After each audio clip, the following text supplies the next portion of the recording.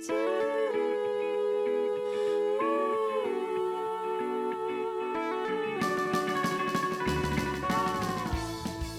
to the Earth Allies podcast, a podcast run by the team at Earthly Education. I'm Reese. And I'm Nicole. And as Earthly Education, we explore the climate and environmental issues, but more importantly, the solutions. We hope to educate and activate people worldwide, building a community along the way. Each episode, we'll discuss recent events, research, and other issues.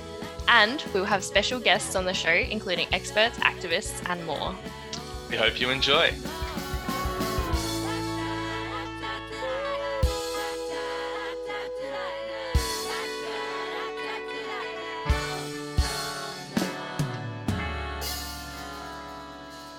All right, welcome to another episode of Earth Allies, everyone. Thank you so much for tuning in. So Reese and I have been super busy lately, so Reese isn't here today, but I've got a super special guest with me instead. I have Ayten Salahi from the Planetary Health Collective. So Ayten is a registered dietitian and has her master's in food and nutrition policies and programs. And this is just a snippet of her education and experience. She is also the founder of the Planetary Health Collective. So thank you so much for being with us today and for offering to share your insight in this space with us all. I'm so happy to be here and to meet you guys. Awesome. So good to have you here. So let's just get straight into it. So how did you get into nutrition and dietetics? And then how did that lead to ending up in this space of planetary health? Sure, yeah. So I do like to share this story because I took a bit of an unconventional route, and I'm always very encouraging of people exploring what their passions are and taking their own unconventional route and doing that fearlessly. So I actually am a bit of a career changer. I started off studying neuroscience and psychology in my undergrad, and I worked as a neuropharmacology researcher studying the mind-gut connection at the Duke University Medical Center in North Carolina. And it was brilliant. I learned so much, and I very quickly realized that I did not want to do cell bio research. So I was like, let me try a different kind of research, because I really enjoy the pursuit and like trying to answer really complex questions. So I went on to then work in clinical research and diabetes management for a global study portfolio that looked at artificial pancreas systems for helping people with diabetes manage their blood glucose better. So I stayed in that for 5 years, again, learned a huge amount and really credit a lot of like my professional development to that time in my life. But it took me 5 years to realize, okay, I don't want to do that kind of research either. I will also add, though, that during that time, I was living in Los Angeles, and I was learning a lot more about the preventative role that food and nutrition can play in like longevity and overall health. So I started getting involved in like local food policy councils. So there's Los Angeles Food Policy Council started like an urban agriculture working group. So I started learning about local foodways in Los Angeles, indigenous foodways, and how to grow your own food in a cityscape and what that looks like. And I just went down the rabbit hole deeper and deeper. I started volunteering with a group called Food Forward, which is like a fruit food gleaning effort. So you go around neighborhoods where there's a bunch of fruit trees that are not being picked, and you take that fresh fruit and you bring it over to like a food bank or something like that and make sure that that food is getting eaten and not wasted. So I was learning about, food waste reduction efforts, food banking, what goes into that. And then I was also very much seeing this huge disparity in the accessibility of fresh foods in different pockets of Los Angeles, which has a very high proportion of individuals living in lower income settings without access to housing. So that disparity is very real and very palpable. And I was seeing how food was playing into that and how that was a contributing risk factor for worsened health outcomes. And so after 5 years working in clinical research, I decided that I wanted to kind of reroute things and just commit fully down the rabbit hole of food and nutrition in every aspect of it. So I relocated, moved across the country from California to Boston, Massachusetts, where I did my master's in food policy and applied nutrition at the Tufts Friedman School of Nutrition Science and Policy. And that was really where I started learning how to connect the dots between human health, environmental health, and like culinary education. So I was learning about food policies that were supportive of local farmers, that were also increasing access to lower income folks, access to like fresh local foods, and improving their health outcomes and measuring all of that. So that was through the Healthy Incentives Program in Massachusetts. And that was really like when I started getting involved on the policy side of things. And I went on to learn more about the direct patient care portion. So we've got the policy piece, we've got the research piece, and then I just finished up my dietetic internship at Massachusetts General Hospital in Boston, where I specialized in gastrointestinal conditions or medical nutrition for GI conditions, and using a plant-focused lens to get patients' results. So long answer to your question, but it took me a while to get here. I'll tell you that all happened over 10 years. Yeah, it definitely sounds like quite the journey. Yeah, totally.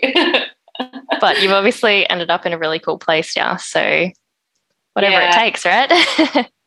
Totally. And I think it's also just about realizing that these issues, well, for me, my path really showed me that these issues are really not separate from each other.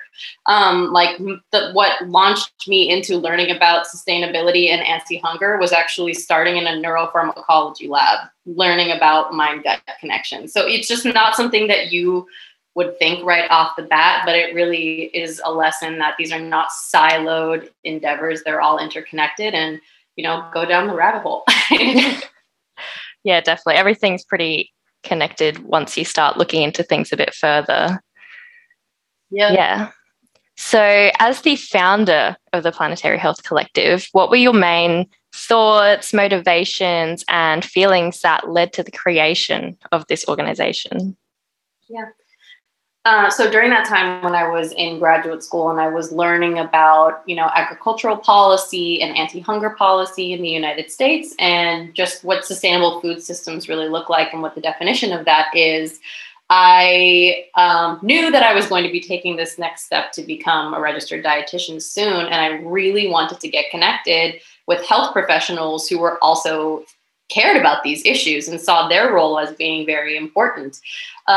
So I started kind of asking around in my community, are there dietitians or like chefs or, food policy professionals who were like interested in meeting in an intersectional space where we can talk about these things and work together to elevate each other's work and to make sure that we're working collaboratively and non-redundantly, because this is a time-pressured issue, as we all know. So we need to be working more efficiently, right?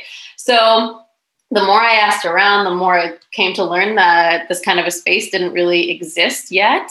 And so one day, out of pure frustration, I actually posted into like a big Facebook group of a bunch of like dietitians and chefs and all of that. And I was like, hey, so where are the people who are really like worried about climate change in our field? And like, where are you guys hanging out and where are you talking and whatever? And I was told like, I don't remember the number of responses, but there was a huge number of responses on this post and people were like, make the space, create it. Like we need it so much.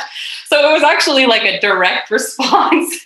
People told me to make this group. So I was like, okay, great. I wanted to do it, but I'm glad that I know this is something that you guys are going to want to become engaged in. So I founded the Planetary Health Collective a few years back now. And in the beginning, it started off as basically just me, Bretta, and Mary talking about Bretta Alstrom and Mary Purdy. I'll say their full names. They're incredible. And they are my co-leads at the Planetary Health Collective, kind of just tackling how we're going to create this community. And that's how the PHC was born. Awesome. It's good to hear how sometimes platforms like social media can actually result in something as cool as your organization now. Yeah. Sometimes good things can happen on social media, which is rare, but sometimes good things, yes. Yeah, really cool. And it's interesting that sometimes you just need to ask and the demand is already there, or like you just need to say one thing and everyone just needs to have heard it and then they're ready to act. So right. I think people are always looking for, like, people might have this idea of something that they want to participate in, but they might not know where the open door is, or that there is an open door to do those things. So that's actually part of not only the reason that PHC started and why we exist, but it's also one of the main things that we want to make sure that people nationally and internationally know that this community exists, and that it doesn't matter what your experience level is in sustainability, and climate change and food systems. This is a welcoming and safe and supportive and inclusive identity affirming space where you can come and chat and learn side by side, shoulder to shoulder with other people who care about these issues and want to get involved and are actively sharing opportunities to do exactly that. Yeah, really cool stuff. Okay, so let's sort of get to basics. So how can our diet affect the environment and vice versa? Sure. So one thing that I like to start off by saying is, of course, we know that climate is very closely connected to the food system, and that this connection goes both ways. So in other words, climate affects the food system, and the food system also impacts our climate. So this occurs through a number of different ways.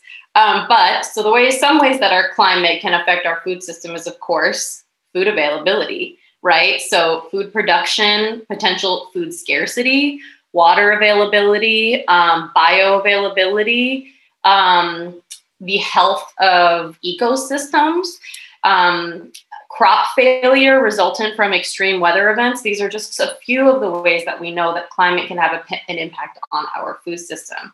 So something that we always have to ask ourselves is, how concerned do we need to be about extreme weather events when it comes to the global food supply?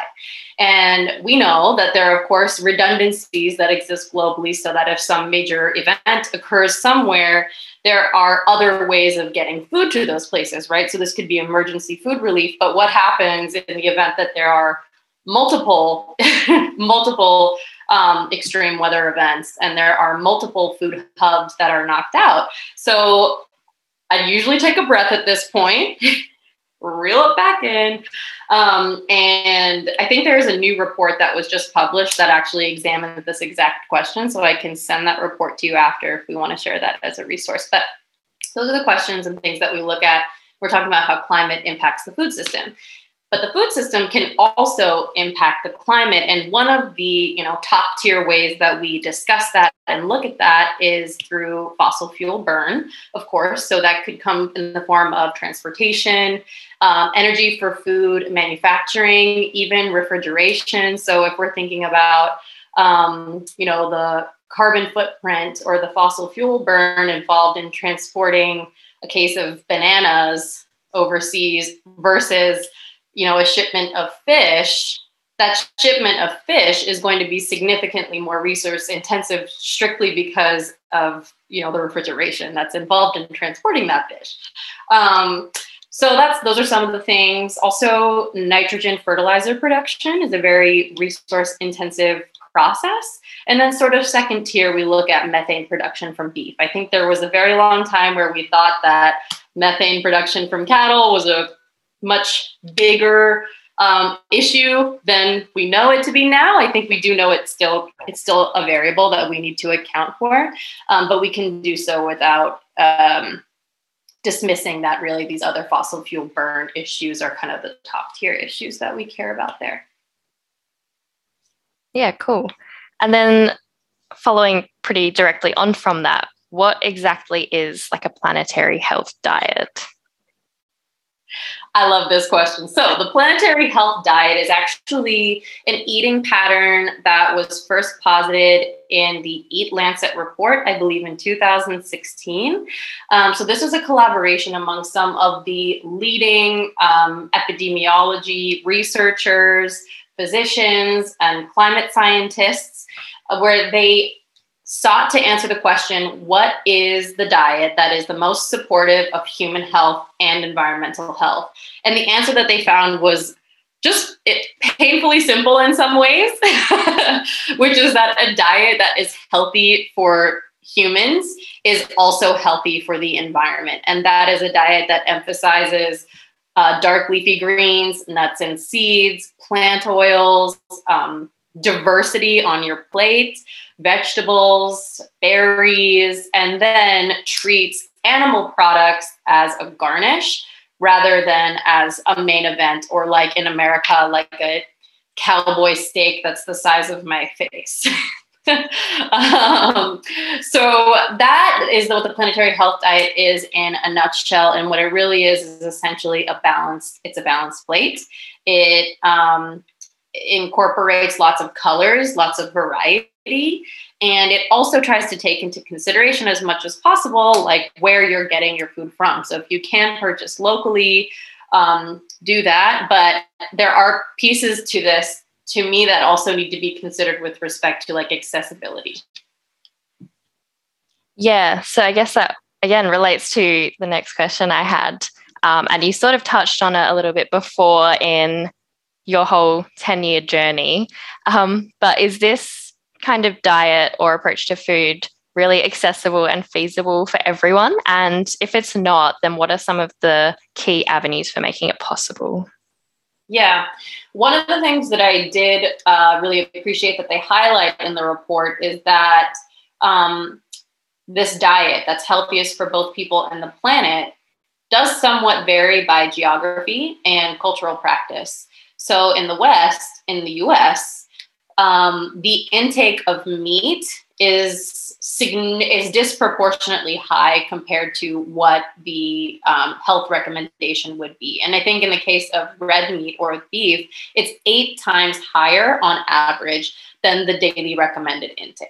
So that's something that we need to grapple with. But if you're looking in other communities around the world, where they're really not eating a ton of meat on a regular basis, there might actually be some health improvements from incorporating slightly more animal products into the diet without having an environmental impact, because those regions are really not the regions that we're concerned about in terms of having this negative climate impact.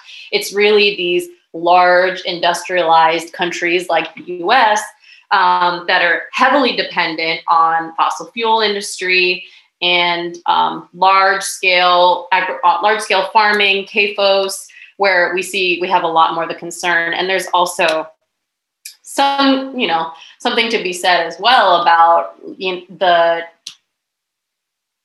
involvement of the government in promoting, or how's the best way to say this? Not necessarily promoting red meat intake, but sort of promoting red meat intake, or maybe just abstaining from saying that there should be somewhat of a reduction in red meat intake on a dietary guidelines level. Yeah, I think it's definitely important for governments and, as obviously policy to actually sort of enforce some of these recommendations to a degree, isn't it? Right. And I think too, just the question that you asked, though, does bring to mind that the first question that we should be asking as people who are interested in creating change in the food system, whether that be through direct patient care or through policy or through other means, is the economic question. Is this accessible? Is this something that is going to be health promoting and sustainable in communities everywhere? And that should be the question that is driving the policy changes that promote a more sustainable and equitably sustainable food system. Yeah, definitely. It's sort of a bit of a bottom up and top down approach to the issue, right, really, isn't it? Because you mentioned, urban farming and community gardens, and I'm like a massive fan of community gardens. So I'm actually trying to get one built right now in my local area. So cool. Yeah, you're doing things. Like, that's amazing. That's local change. That's beautiful. Yeah. But I mean, at the same time, then it'd be great if, more top-down sort of government policy changes were like supporting that as equally as the people obviously want it.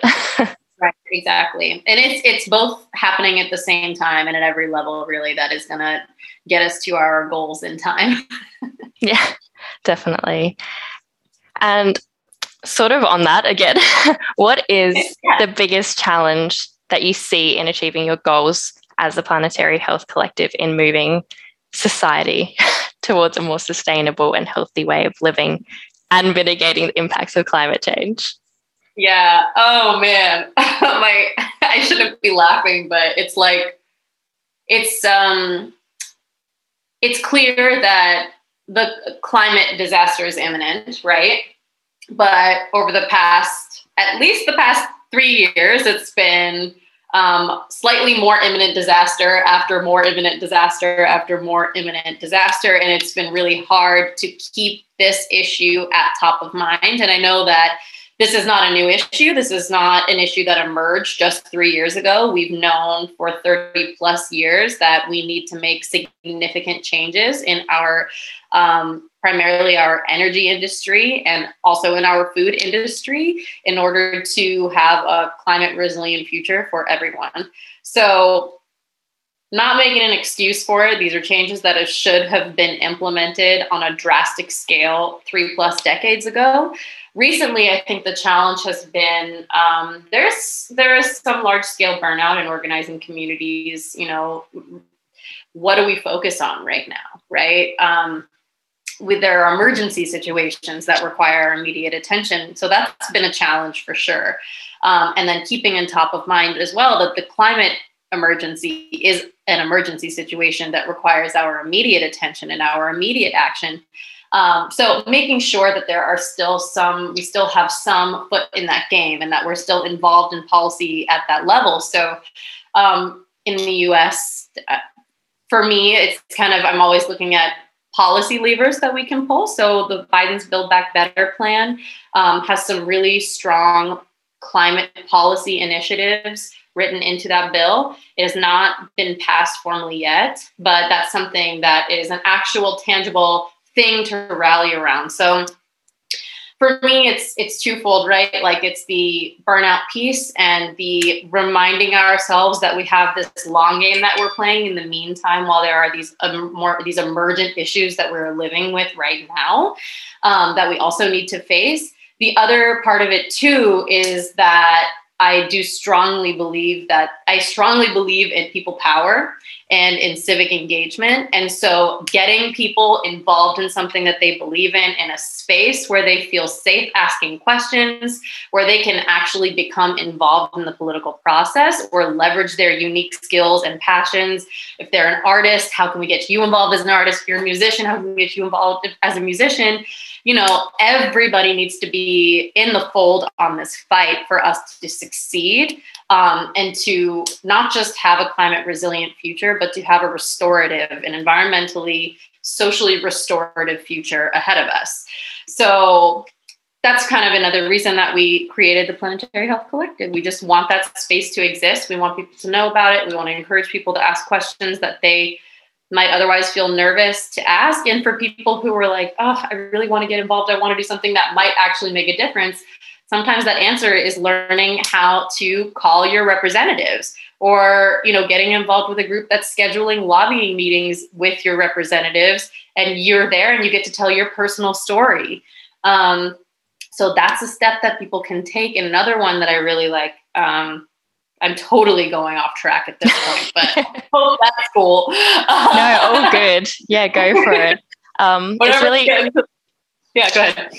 It's really interesting what you're saying about that actually being able to encourage people to advocate for certain policies and stuff that are really relevant, because that's obviously super important. I know it seems like sometimes that, you know, people aren't being listened to, but it does work when, as you say, with people power, like the masses, when they're asking for it. And so I think that maybe this isn't the biggest challenge, but it's a really important one of just normalizing activism. Yeah, absolutely. Completely agreed. And that was such a more sophisticated way of saying it. That's actually one of Reese's phrases. So I'll have to give credit to him for that. That's something he's really big on, is normalizing activism. Like, it shouldn't be something strange or uncomfortable for people to go to their representatives when that's supposed to be the whole point of them, right? Is to listen Absolutely. to you. One of my favorite things to say is that your representatives work for you. So if you are nervous, remember they are your employee. You're paying for their salary. And there are certain things that you can learn from other organizers and activists, strategies that you can use during those calls, lobby meetings. But the most powerful thing, in my opinion, that you can do is really nail down your story of self. What is it that draws you to this issue? Why do you personally care about it? Because people listen to stories, right? They want to know about you and why it is that you care about this. And without relying on like platitudes of climate change is really scary, which obviously it's very scary, but why? Why is it personally felt by you, and help another person personally feel it as well? And that is the key to getting in the door with your representatives. Yeah, absolutely. Very well put. And so what is just one action that you would encourage all our listeners to try and engage with or do? Oh my God. Just one? Just one. All right. Okay. So this is a really practical, helpful one that will help you with your grocery shopping, because I feel like I've gone on some tirades about collective change, and those are obviously, that's what I believe to be the strongest lever that we can all collectively tug on to create a more sustainable future. But personal behavior and action makes a difference, of course. So everybody go and download the Monterey Bay Aquarium Seafood Watch Guide. It's an app that you can download off of your phone. And it is a really easy way for you to make more sustainable seafood choices when you're at the grocery store. Because if you've even like dabbled in trying to learn about sustainable seafood, you're probably immediately overwhelmed by it and like threw your phone out the window, maybe into the ocean. So instead of being overwhelmed, this is a really valuable tool. It'll help you try to, make the right choices while still getting in some good healthy seafood. Awesome. Sounds cool. We'll pop that into the show notes afterwards so everyone can check that out. And lastly, what's the best way for listeners to follow you and the work you're doing with Planetary Health Collective? And do you have any cool upcoming events or anything that they should stay tuned for? Wow. Yes. So you can check out our website, www.planetaryhealthcollective.org. You can also follow us on Instagram at Planetary Health Collective. Join our email list because we have a sustainable food jobs board. We send out written new articles that we're putting out on a weekly basis through the Planetary Health Collective website. All kinds of really valuable resources that we pull from our global community, and we send that out every 2 weeks. So get on an email list. And then also currently we have a series called the Sustainability in Food and Nutrition Careers panel series, where we have 3 professionals who have found a way to integrate sustainability into their work in food and nutrition. No 2 people's paths are alike, and they are all so inspiring to our community because they show us that you can do this. And they connect us with opportunities to do exactly this kind of work. So that's been a really expansive opportunity for our community members.